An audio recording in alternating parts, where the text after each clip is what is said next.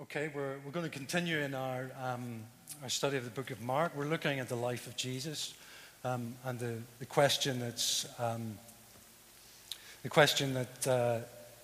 is the overriding theme that links everything together is, who is Jesus? And we're now in Mark chapter 14. And just as a bit of background, the structure of Mark has been described as a bit like an express train, rapidly traveling through the countryside. For the first 10 chapters, covers 3 years of Jesus' ministry. Words like suddenly and amazing are some of Mark's favorite words. One story tumbles into the other, and the pace is very quick. And then we come to chapter 11, and the pace starts to slow down. It's like the train is slowly coming into the station as Mark, as a story writer, is saying, we want to draw your attention to this. We're coming to the end. This is really important. This is where it's all being heading to. But when we actually start reading through chapter 11, 12, 13, into 14, we actually realize the train isn't actually coming into station, but actually the train is actually heading for a head-on collision with another train. There's a conflict all the way through the book of Mark that builds and builds and builds. And it's like today's chapter, in chapter 14, is like a slow motion movie of the first of that collateral damage, of that collision as these two trains collide. And the collision is between two kingdoms. There's the kingdom that Jesus is setting up on earth, the kingdom predicated on love. And then there's the kingdom of this world, the kingdom that's predicated on the fact that love of self, where I'm at the center. What I want, I get. And these two kingdoms are increasingly coming into conflict as the leaders, the religious leaders, the lawyers, and the priests challenge Jesus. They challenge about what he's saying. How can you say that? They challenge his very authority. Who do you think you are coming around here saying these things? But underneath all is the conflict, is the challenge of these two kingdoms who are going to clash big style. And Jesus is all too very aware of that clash and of that conflict externally and internally, because we come to the part of the story where Jesus gets betrayed. So our theme is betrayal. It's amazing how much literature, music, plays, theatre, whatever, revolves around telling the story of people being betrayed, of coping with betrayal. Our family, we've just finished watching 2 series of Designated Survivor on Netflix. I don't know if you're familiar with that. I'm not going to give anything away. But what kept us hooked really was the fact that every so often someone was revealed to be in a sort of working against the government, the new government that had been set up. And there's different characters at the time. You're like, oh, shock. What's going to happen? What are going to be the repercussions? Of course, the writers of these things know what drives us as human beings. We're interested in betrayal. And in songs, classic songs like You Give Love a Bad Name. Who sung that? Anyone? Bon Jovi, yeah. Thank you, Amy. Another one for you, another classic. I Heard It Through the Grapevine. Different era. Marvin, yes, yeah. Another classic, Lion Eyes. Yep, Eagles. I knew there'd be people who would know these. All about betrayal. A bit more recent ones, just so that people younger than me don't feel. Cry Me a River. Yeah. Take a Bow. Rihanna. Oh, look, you're good. Anyway, 5 random songs. Do you know what? Music's not my thing. I just did this for this morning. I had to search on the internet. I had no idea. I was just like, top 10 songs about betrayal. It's great. Okay. But betrayal, what is it about betrayal? It gets to the heart of what we are as human beings in a very sort of negative way. We can all relate to it. And so let's get into our passage in Mark 14. So Jesus has just celebrated the Passover supper with his disciples. And they're just heading out to the Mount of Olives We're in verse 27. We pick up the story. And Jesus says to them as they're walking to the Mount of Olives, "You will all fall away," Jesus told them, "for it is written, I will strike the shepherd and the sheep will be scattered. But after I have risen, I will go ahead of you into Galilee." Peter declared, "Even if all fall away, I will not." "Truly, I tell you," Jesus answered, "today, yes, tonight, before the cock crows twice, you yourself will disown me 3 times.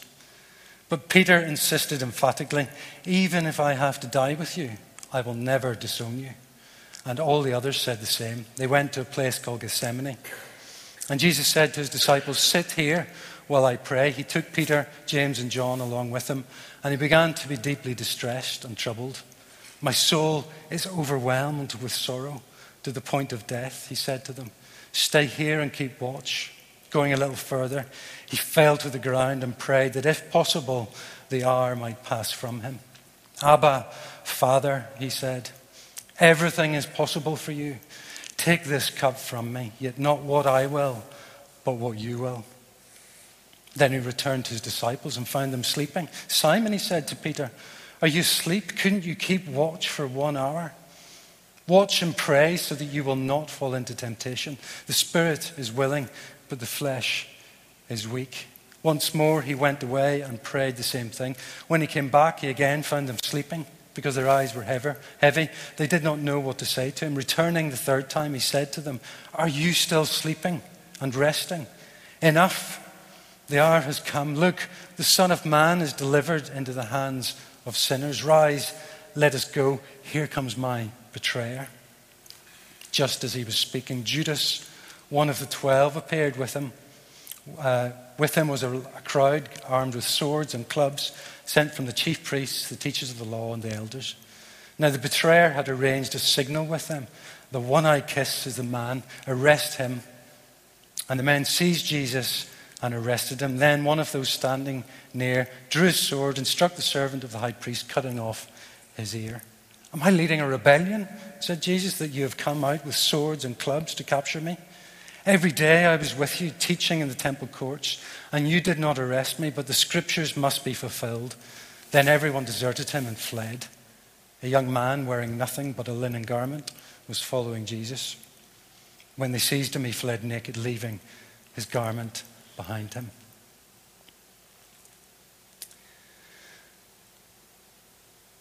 I've got one overriding message this morning, and that's that Jesus, the betrayed, remains faithful. So if you have a tendency to doze off at this point, I've already got a message in. Jesus, the betrayed, remains faithful. And I want to explore that in 3 different ways. The first one is that Jesus remains faithful. He's in the middle of being betrayed, but he remains faithful to his followers. If we have a quick review of the story, the disciples desert him without comment. Judas betrays him with a kiss, and Peter disowns him with a curse.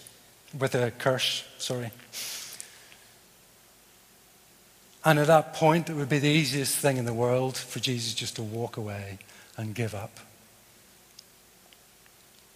I don't know how you react to being overlooked, to being denied that position that you were deserved, to have no acknowledgement of the things that your accomplishments and the things that you've achieved, to even be betrayed, to have your heart broken, to have your trust trampled underfoot. Do you attack? Many of us just attack the other person. Give as good as we take, you good for nothing. And we get angry. Some of us, and this is my big one, we retreat. Just not going there. I'm not investing anymore. I'm just going to absent myself from the relationship. I'm just going to deny that that was ever important to me. Walk away, keep silent, move on, bury it. Or maybe you judge. You start the gossip. See, never liked him anyway. I always thought he was a bit flaky. I never liked his hair anyway. Or maybe revenge. payback. And this is where a lot of our literature, movies, and songs come into play, with revenge. I'm going to get back on them. And in reading this passage, I just find that Jesus takes a completely different way. He knows that Judas is betraying him, and yet he invites him to the Passover meal. The Passover meal was a family occasion. It was your most intimate and close friends and family got together to celebrate the Passover meal. It was the identity-defining moment in terms of the religion for the Jews. They reminded themselves of their identity-defining exodus from Egypt. This was crucial and so intimate, and yet Jesus invites Judas. And in the middle of that meal, he shares bread.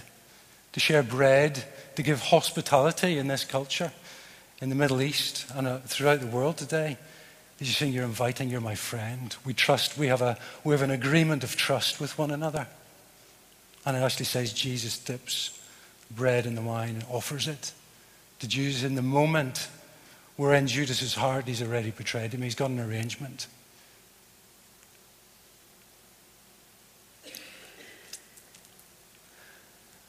And in the midst of this story, the authorities have been upset. Jerusalem is a busy place, so Jesus has been going in, doing his public events, and then retreating out of Jerusalem, going into the countryside to stay with friends in the countryside at night. And so Jesus is trying to avoid certain conflict. He's trying to avoid this moment because it's not the right time.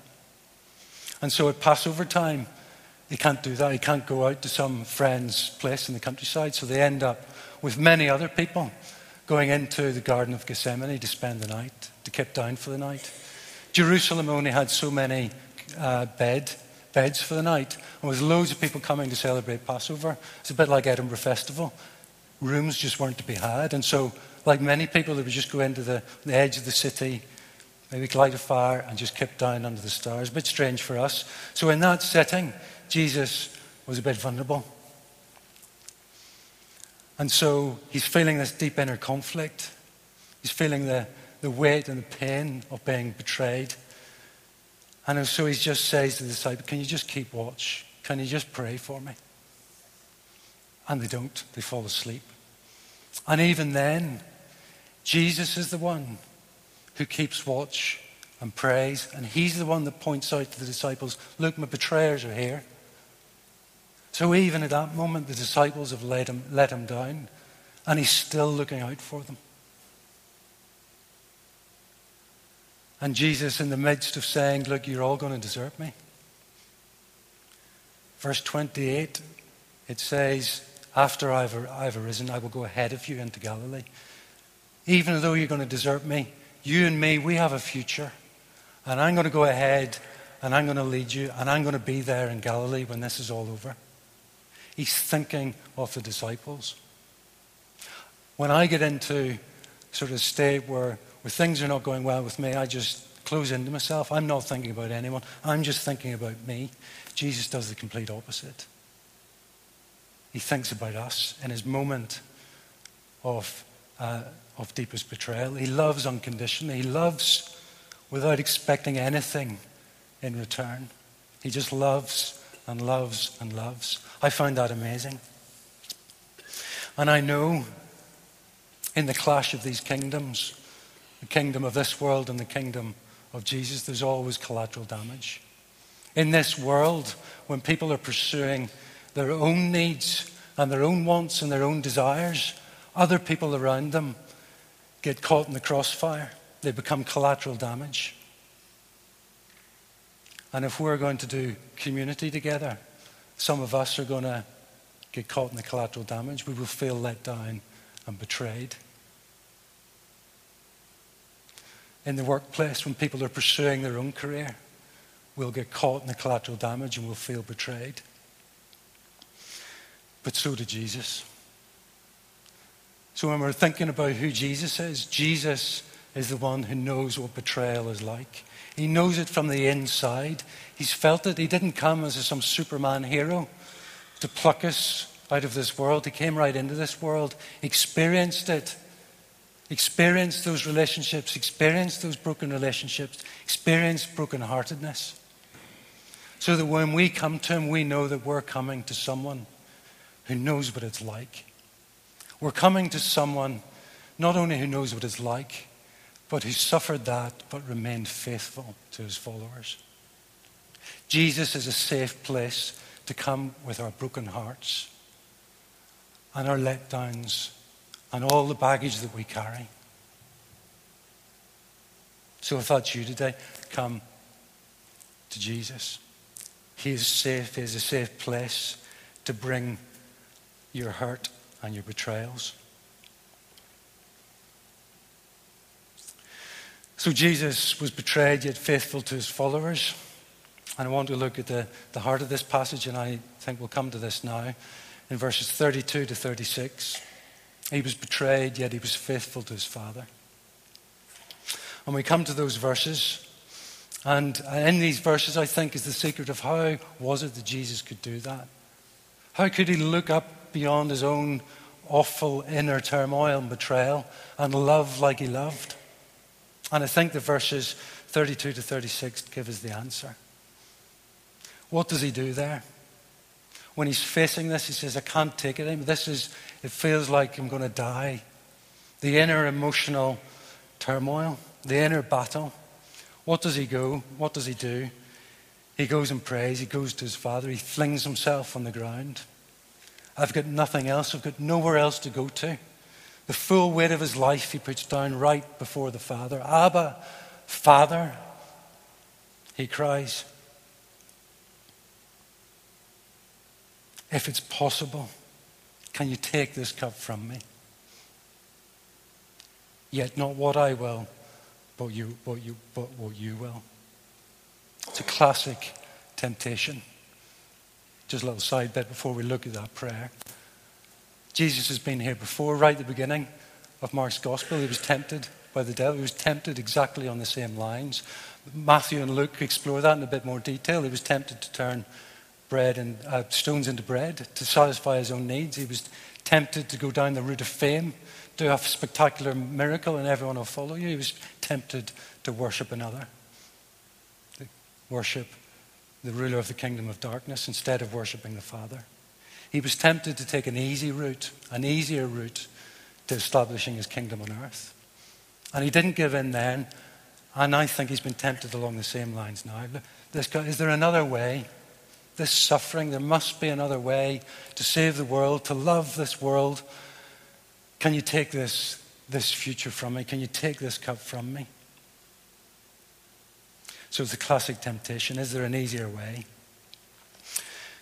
But in coming to the Father, I think in that short prayer, there's several things we can tell about Jesus and about how to love like Jesus loved.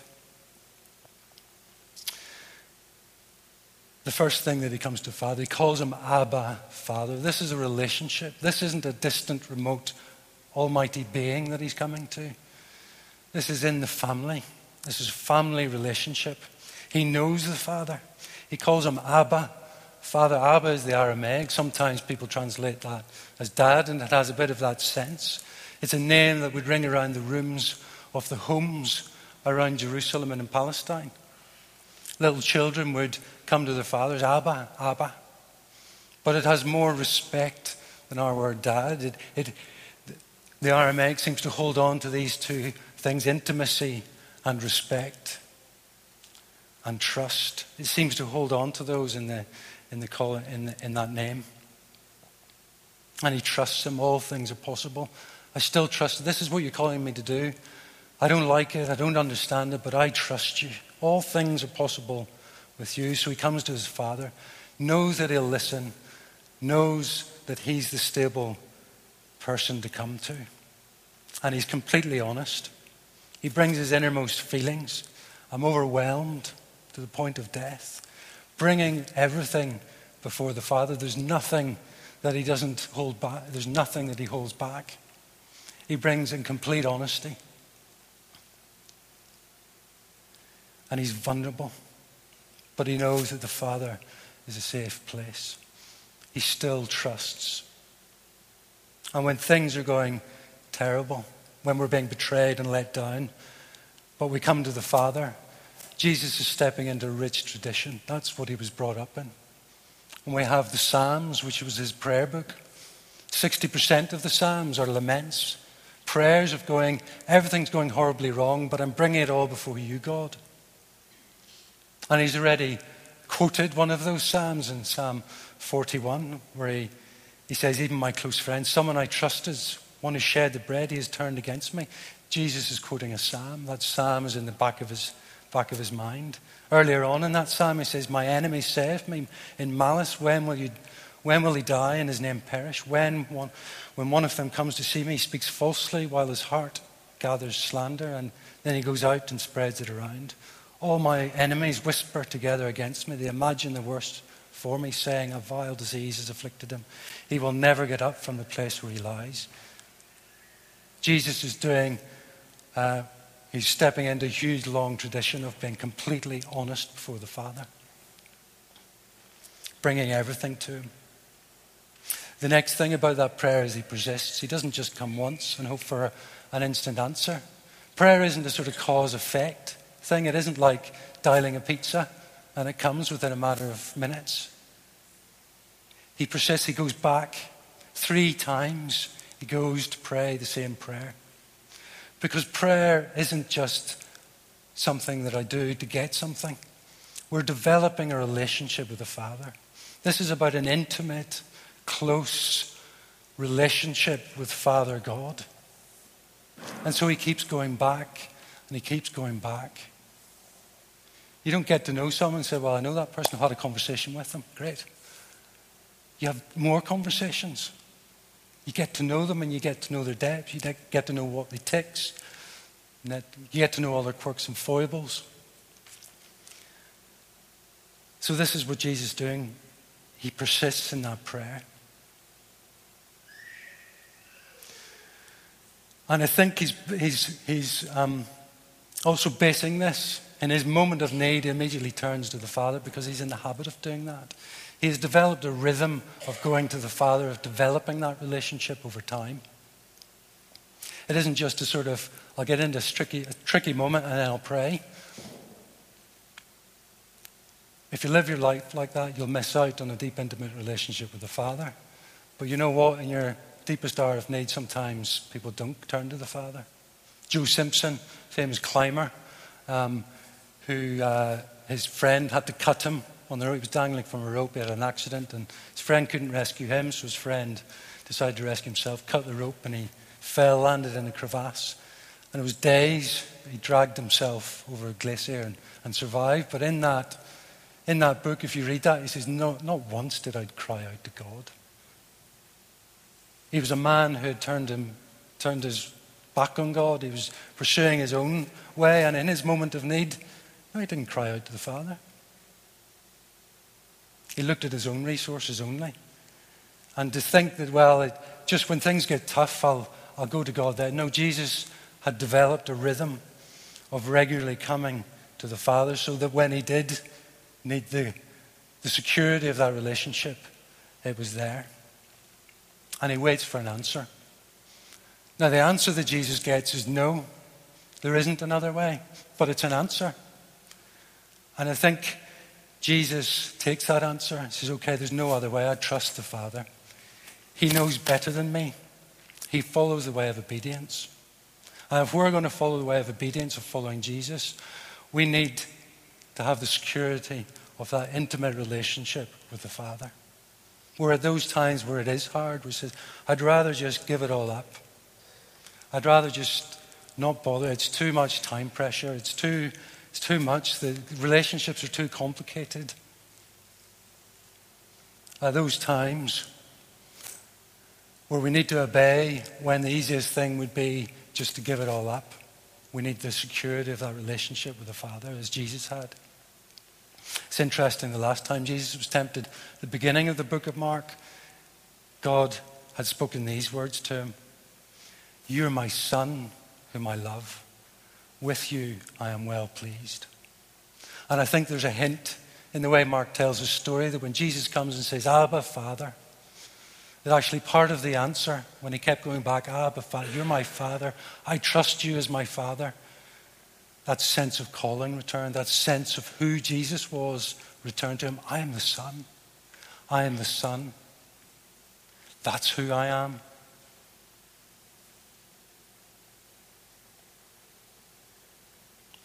I'm learning to do this. I'm a learner, a disciple of Jesus. I don't get it right. Sometimes my rhythm goes all awry. But I try and have a rhythm regular. I want to pursue this deep, intimate relationship with the Father. And recently we had some unexpected news in our family. And so we've been living in our home for about 10 years, long-term renting off a friend of ours. And it was going to continue for another few years until she retires. But her circumstances have changed. And out of the blue I got an email. You're going to have to get out of your house. Thinking, right. That's not good. Kids in school, where we're going to live, trying to get a deposit together, not enough time. So after panicking for a bit, I just know, let's bring this to the Father. So persistently, matter of a week, just, Father, you've always provided for us. The first thing he said to me was to be thankful for our home. We've had a home for 10 years. That's amazing. What a provision.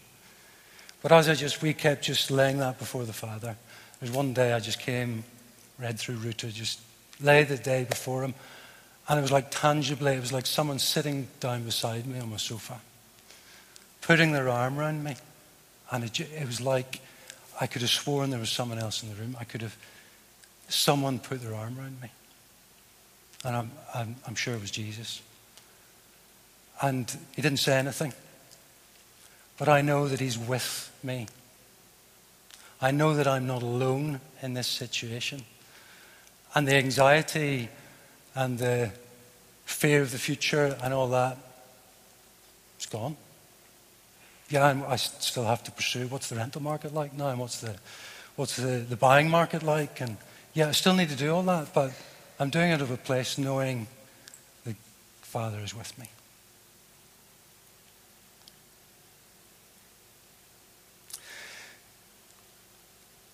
Last point. Jesus was betrayed, yet he remains faithful to his mission. He sees it through. In that moment, he says, yes, I'm going to obey the Father. I'm going to do this. And I think this story has a bit where this story is also about us. When it comes to verse 50, it says, then everyone deserted him and fled. He stops talking about the disciples. He says, then everyone fled, everyone deserted and fled. And I think what Mark's doing is trying to draw us in. Everyone deserted and fled. We have all gone our own way. We've all been in that place where we've been the betrayer, where we've been the denier and the disowner. Humanity's place, that's where we were. And I don't think it's an accident. Gethsemane is a garden. There's a temptation. Will you trust the Father or will you go your own way? Does it ring a bell? There's even a naked guy. The Garden of Eden.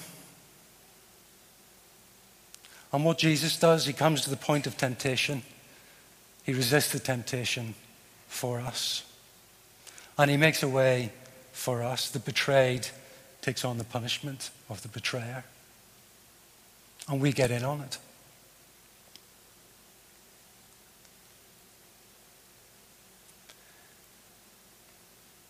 It's interesting that Paul picks up this exact phrase, Abba, Father, in Romans 8.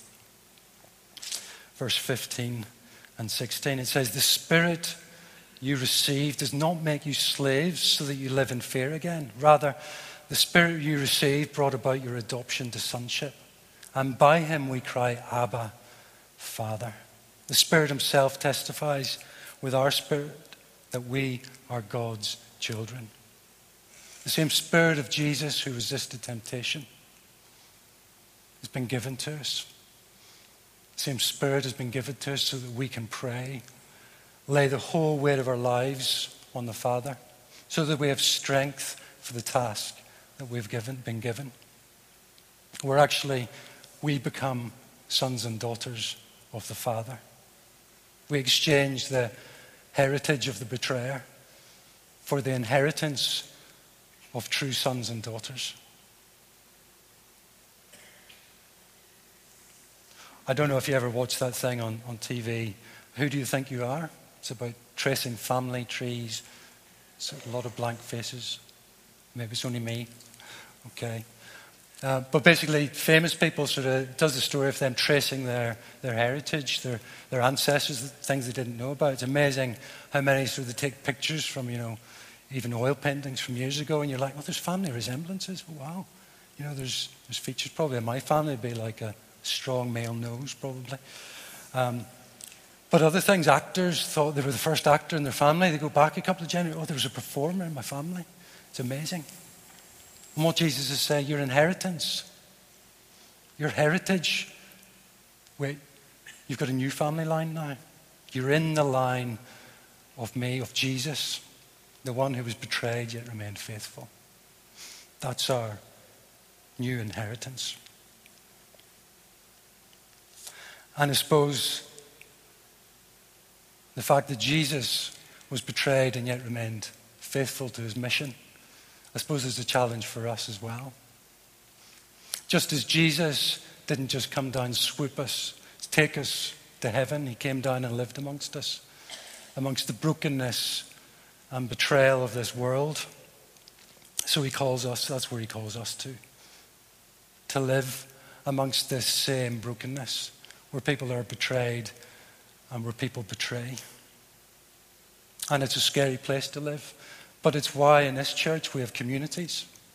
Because we want people scattered all over this city to rub shoulders with your work colleagues, to develop close relationships with them, to develop close relationships with your neighbours and your friends, to be there with them in their pain and their brokenness and their betrayal. And you know what? It's a bit scary because in the process you'll be let down and you'll be betrayed.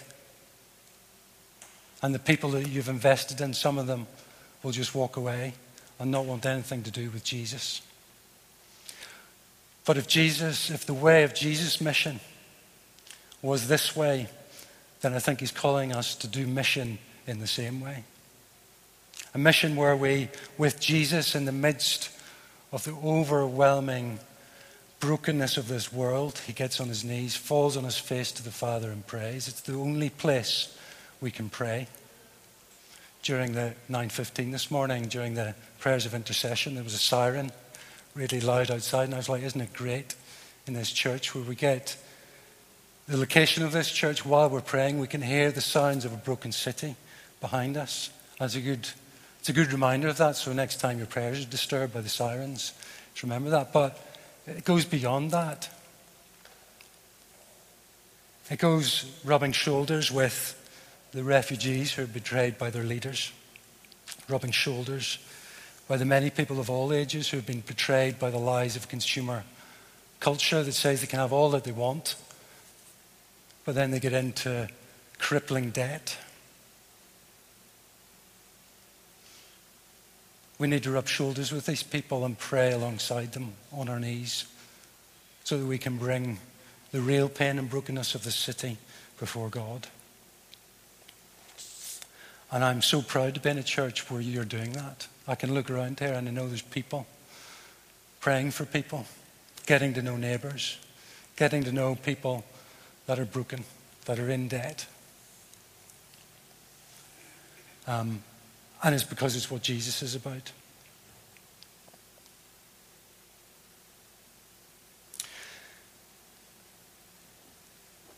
So I suppose that last challenge is, do you know